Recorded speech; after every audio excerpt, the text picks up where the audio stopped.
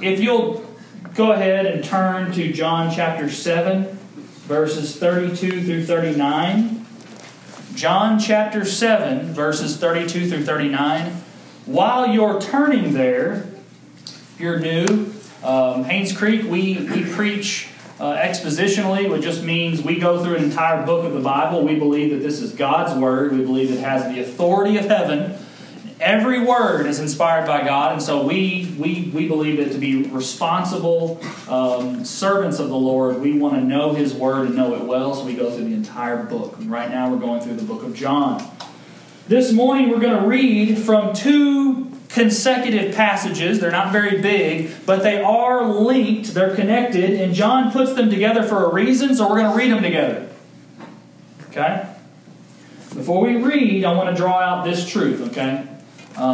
This is the overarching point that I'm trying to make this morning. From the moment we first believe in Jesus to the day we see Him in glory, every step we take in our walk with God is possible because Jesus Christ has gone before us. I'm going to say that one more time. Okay? From the moment we first put our faith in Jesus to the day we see Him in glory, every single step we take in our walk with God is possible because Christ has gone ahead of us. Okay? So if you'll stand for the reading of God's Word.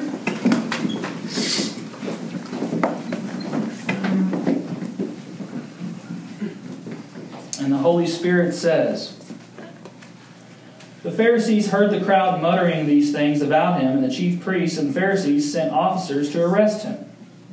Jesus then said, 'I will be with you a little longer, and then I'm going to Him who sent me. You will seek me, and you will not find me. Where I am, you cannot come.'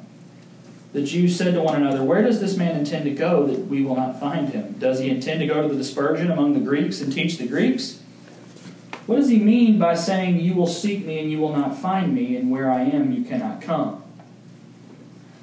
On the last day of the feast, the great day, Jesus stood up and cried, 'If anyone thirsts, let him come to me and drink. Whoever believes in me, as the Scripture has said, out of his heart will flow rivers of living water.'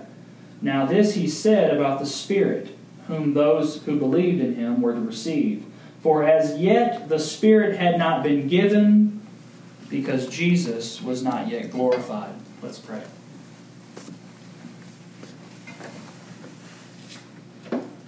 Father, make very clear that Jesus' work is all we have. Father, make very clear that our lives, that the Christian walk, is simply walking in the footsteps of Jesus.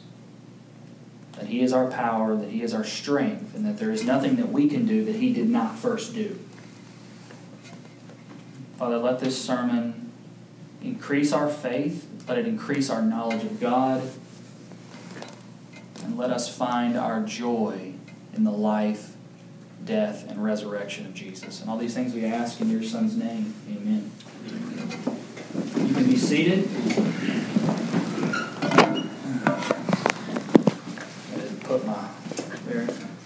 Almost every single thing I've ever accomplished in my life is because someone else went before me. Almost every single thing I've accomplished in my life is because someone went ahead and did something before I showed up. I grew up in a decent home and had nice things because my mom was essentially put out when she was 18. She went out on her own, worked really hard. It took her 13 years to graduate college because she was working as a lawyer's secretary. She worked her way up so far, my mom went from being a secretary to a vice president at a bank.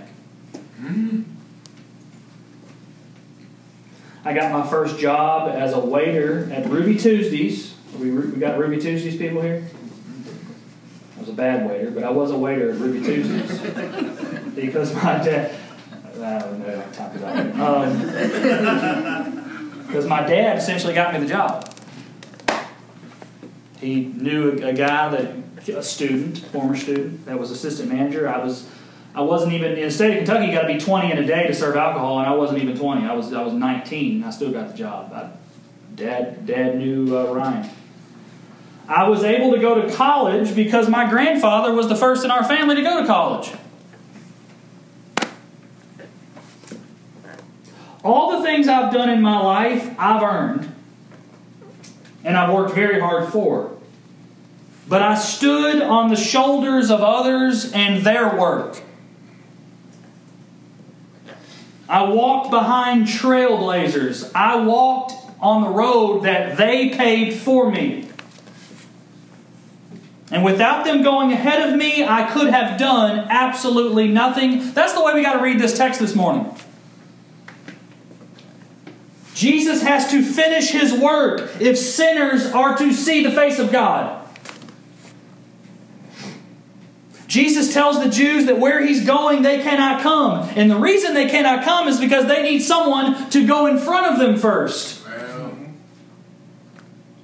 They need a mediator. They need an intercessor. They need an advocate. They need a second Adam who's going to take them to the Father and make up for the curse of the first Adam. They need someone else's righteousness. They cannot come with Jesus because Jesus must go before them as their advocate with the Father. And you just take some text here. All in the book of John. Okay, John chapter 6, verse 44. I've already read this. No one can come to me unless the Father who sent me draws him, and I will raise him up on the last day. John 14:6. Y'all know this one. I am the way, the truth, and the life. No one comes to the Father except through me. Time after time in the book of John, Jesus is making one thing very clear to His disciples. For you to die to yourself, I have to die first. For you to be resurrected, I have to be resurrected first. For you to ascend to the Father, I have to ascend to the Father first. For you to be glorified, I got to do it first. He's the first fruits of the resurrection. He is the first to be glorified. He is the first Son of Adam, Son of Man, to live a perfectly obedient life, and our lives are staked on that. Every step we take in our walk with God is possible because Jesus went before us. Our lives are acceptable in the eyes of God because Jesus' life is acceptable in the eyes of God. We stand on His merits. We stand on His righteousness. We stand on His work. We stand on His perfect life. Just like me standing on the shoulders of my hardworking parents, grandparents, and their work, believers stand on the foundation of Jesus' work and not our own. Think about this. If we're found in Christ, if we're indwelled by the Holy Spirit, we actually, in some sense, possess Christ. We actually possess Him. He's ours. We have Him and He has us. And if we possess Christ, we possess His power, we possess His love, we possess His wisdom, we possess His holiness. But none of that we can have unless Jesus finishes His work. That's what He's telling these people. Verse 34, you will seek me and you will not find me. Where I am, you cannot come. This isn't Jesus going, hi, I'm going to heaven, you're not. That's not what Jesus is saying here. This is Jesus making a statement about their sin. They can't come with Him because they're still stained with iniquity. They're still subject to death. They're unholy, and that means they can't stand in the presence of a holy God. But folks, here's Jesus' point in verse 34. I can. I can go because I'm not stained with sin. I can go because the fullness of God dwells in me. I can go because I'm holy, I'm just, I'm righteous, I'm good. I can go because I'm the Son of God. Verse 35. The Jews said to one another, where does this man intend to go that he will not find him? That we will not find him? Does he intend to go to the dispersion among the Greeks and teach the Greeks? Without getting into detail with what that specifically means, here's what it means. They don't have a clue what Jesus is talking about. They have no idea why He's come. But they should. They should know what it means for God to go ahead of His people. Here's a question for you. Don't answer out loud, Josh. Josh will answer. Can you all think, just for a second, where in the Old Testament we find God going ahead of His people? The wilderness. Exodus 13, verses 21 through 22. And the Lord went before them by day in a pillar of cloud to lead them along the way, and by night in a pillar of fire to give them light, that they might travel by day and by night. The pillar of cloud by day and the pillar of fire by night did not depart from before the people. So without the pillar of fire, Israel could not go anywhere in the dark. They could not see. God had to go before them and be their light. Now Jesus, y'all, don't miss me here, church. Jesus is the true light, leading them into the true promised land. But they can't go with Him first because He has to go where? Ahead of them. Once again, God is leading His people with a new, better Moses who goes in front of His people. And that's what Jesus is saying. You can't come yet. I've got to finish my work. But they don't understand that. Jesus isn't simply our example. He's our forerunner. He's our trailblazer. He goes before us. And this is absolutely essential to the idea of faith. To have faith in Jesus is to follow Jesus. When you put your faith in Jesus to save you, what you're really confessing to the world is this: I don't know where I'm going, and I can't get there on my own, but Jesus has gone ahead of me, and He knows the way. That's what it means when you say you have faith in Christ. I can't make it on my own. I have no idea where I'm going, but He knows. Because Jesus defeated the temptation of Satan, I can defeat the temptation of Satan. Because Jesus had the power to serve others, because I'm found in Him, I now have the power to serve others. Because Jesus was resurrected, because I'm indwelled by His Holy Spirit, I know that one day Abby Tyler Todd will be resurrected out of the grave. Because He did it first. Can you see how sad it is when so-called Christians are trying to live their lives under their own power and according to their own desires? They're completely missing the reason Jesus lived. Jesus went before us so that we could live by His power and His strength, and we didn't have to wander on this earth alone. Jesus is to be our light. If you go out this week, just think to yourself, I don't know where you work, I don't know what you do during the week, but if you go out this week and you live as you see fit and according to and the way you want to do things, and you want to take care of the things that you desire, and you want to go under your own strength, you will eventually turn in on yourself and you will implode. But if you walk by the Spirit, if you abide in Jesus Christ, that means He gives you the power of His resurrection, and you can die to yourself because Jesus died, and you can be transformed because Jesus was raised, and there is joy for those who are living for something and someone other than themselves. Jesus does not want people going out, living on their own, leading their own fleshly, indulgent lives. A Christian is someone who lives and breathes in the life and death of Jesus. The University of Georgia football team. There you go, Ken. Obligatory UGA reference. Here we go. I'm not doing this just to appease my base. I was actually quite fascinated with the fact that I just saw this week a statistic that just struck me about the UGA football team. And before I give you the statistic, I'll tell you, I think most people, having watched UGA football under Kirby Smart, would say, I'm not hating on Aaron Murray, I'm not hating on, what's the kid's name with the broken hand now? Forgot his name. Jake Fromm. He'll probably lose his job anyway. The real power of UGA football is the running backs. Am I right? That's where you kind of live and breathe. UGA does nothing unless they run. It's probably because he got it from Nick Saban. But here's a little stat for you.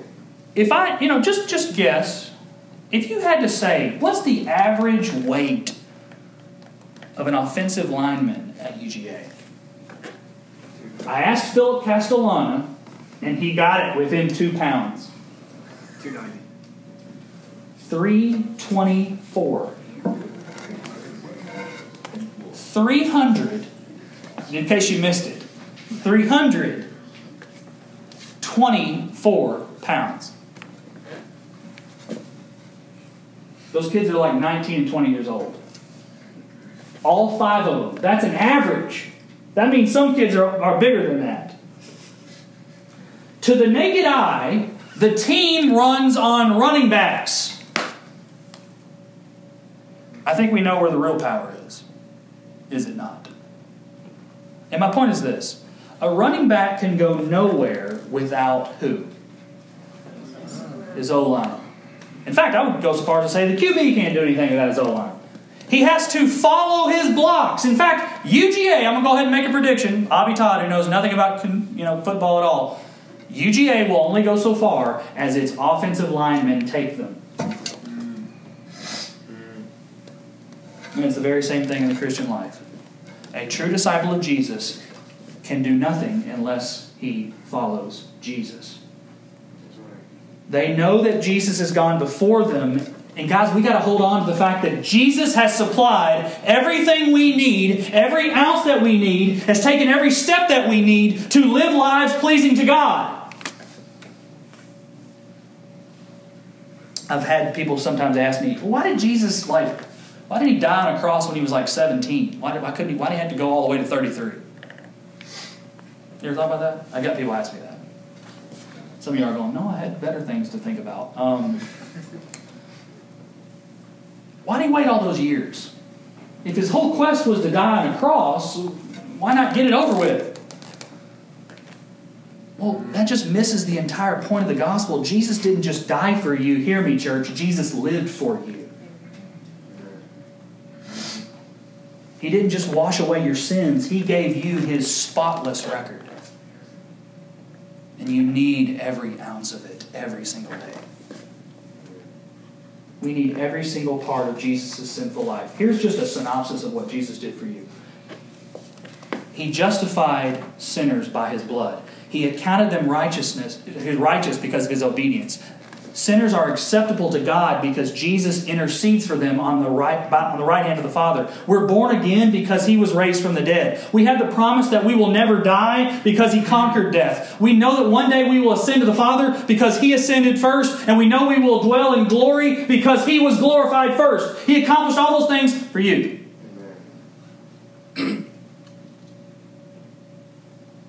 Get that. Make the decision, pray this prayer, you're saved kind of junk out of here. The gospel is so deep you will never plumb the depths of it. We need every single part of Jesus' life, and He is securing our redemption with every step that He takes upon the earth. Verses 37 through 39. On the last day of the feast, the great day, Jesus stood up and cried out, "If anyone thirsts, let him come to me and drink. Whoever believes in me, as the Scripture has said, out of his heart will flow rivers of living water." Now this He said about the Spirit, the Holy Spirit, whom those who believed in Him were to receive. Now hold on here. Remember this part. For as yet the Spirit had not been given because Jesus was not yet glorified. Before we go any further, let us understand this. The reason that the Jews cannot come with Jesus is the very same reason that they cannot yet receive the Spirit, and it is this: Jesus has not yet been glorified. If Jesus is not glorified, the Spirit cannot be sent, and sinners cannot be saved.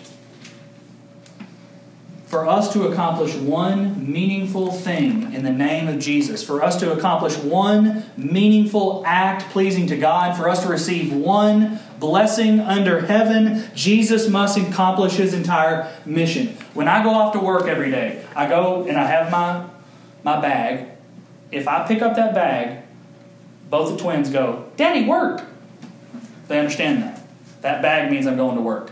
And then, when I go to work, they try to do the same thing every day. What do? They try to follow me to work. And I'll get up my bag and I'll go, no, hold on, no, you gotta go, you gotta stay. They honestly think they're going to follow me to work. They don't know what work is. They don't even know what's in the bag. They just know they want to go with me. These people are the same thing with Jesus. They got no idea what they're asking. Now, when they're like pulling on me out the door, what do? Bug off! Man, start acting your age, you little 2-year-old twins. Jeez. No! I go, hey, no. Daddy's got to go to work. Daddy's got to make sure he makes money so that you have diapers. Daddy makes sure that you get food so you can grow up big and strong. Daddy's going to go and make sure that he shepherds the flock so that he can make sure that you grow up big and strong like Daddy, and you can have all those things. I'm trying to explain those things to them. They just don't understand it yet. And that is exactly what happens here with Jesus. Jesus is going, I got to go to work. You don't understand it yet? You don't even know why I came, and you don't even really know what I'm doing now, but trust me, I'm going to work for you. Like children hanging on to Daddy's leg, not even knowing what he's doing. They go, I want to come with you, Jesus. And you're going, you don't even know what you're asking. I've got to take upon myself the punishment for your sin debt. I've got to pay your penalty. I've got to conquer death first. I've got to give you my Spirit. From the moment we first believe in Jesus to the day we see Him in glory, there is not one single step we take that was not purchased by the work that Jesus accomplished, stepping out the door and saying, let Daddy take care of it. Verse 39. Now this he said about the Spirit, whom those who believed in Him were to receive. For as yet the Spirit had not been given, because Jesus was not yet glorified. No glorification of the Son, no gift of the Spirit. No glorification of the Son, no gift of the Spirit. That is a critical connection for you to make in your mind as a Christian. The Spirit's job is to lift our eyes to a crucified, resurrected, enthroned Jesus. The Spirit's job is not to give you a little tingle when you sing hymns.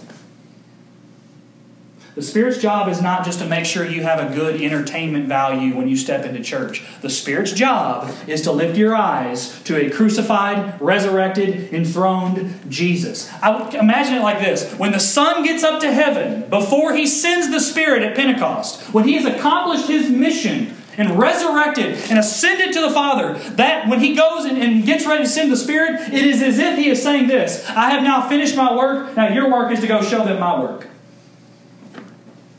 The Spirit's work is to show us and display for us the work of Jesus Christ. I mean, it's almost like a little tag team. Jesus getting up in heaven and just slaps hands with the Holy Spirit like, get in there.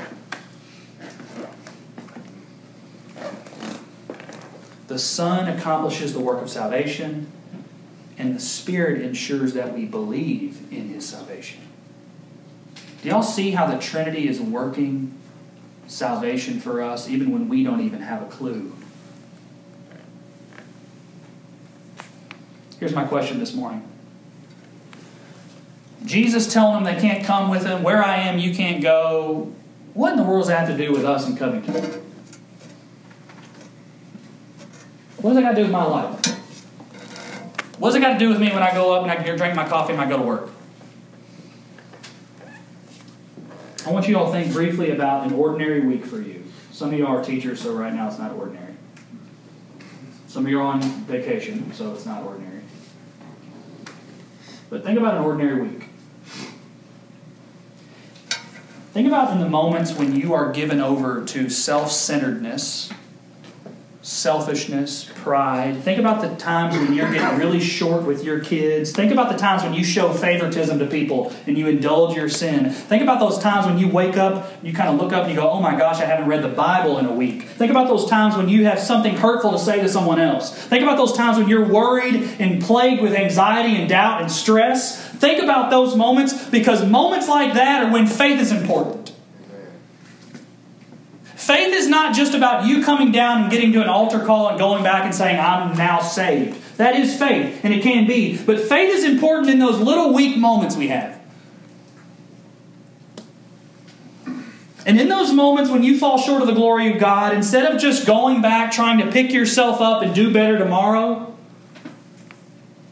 what faith does is it looks up to Jesus on His throne at the right hand of the Father. And it says, Jesus, my life is nothing but filthy rags. And yours is pristine, beautiful, holy, and good. Can I borrow yours? That's what faith does. I went out walking trails with Deveron this weekend. He finally got me to go. Man, I really wish Bob were here. He's just been plugging to get me to go them trails for a year, and I finally did. And Deborah and I went back, and there's a part of the trail that is submerged completely with water.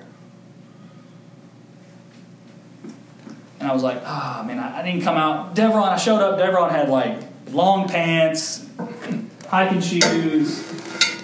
I had shorts and my Nikes. I was like, I don't want to, can we get around this thing? Can we pick another trail? Deveron's like, no, we doing this thing. And so, like a little cat, Deveron does a little, and gets over the water. At first, I was really impressed. Deveron, you're an athletic specimen, and I appreciate that. But then that told me that I guess I had to go too. And so, what did I do? I just watched where he stepped. And so, everywhere Deveron stepped, I stepped.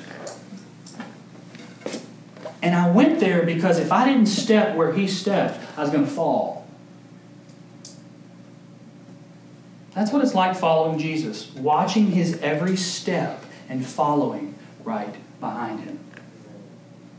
Faith in Jesus means following Jesus like your life depended on it. Not making Jesus your buddy, not making Jesus your companion. He is those things, but making Jesus your lifeline.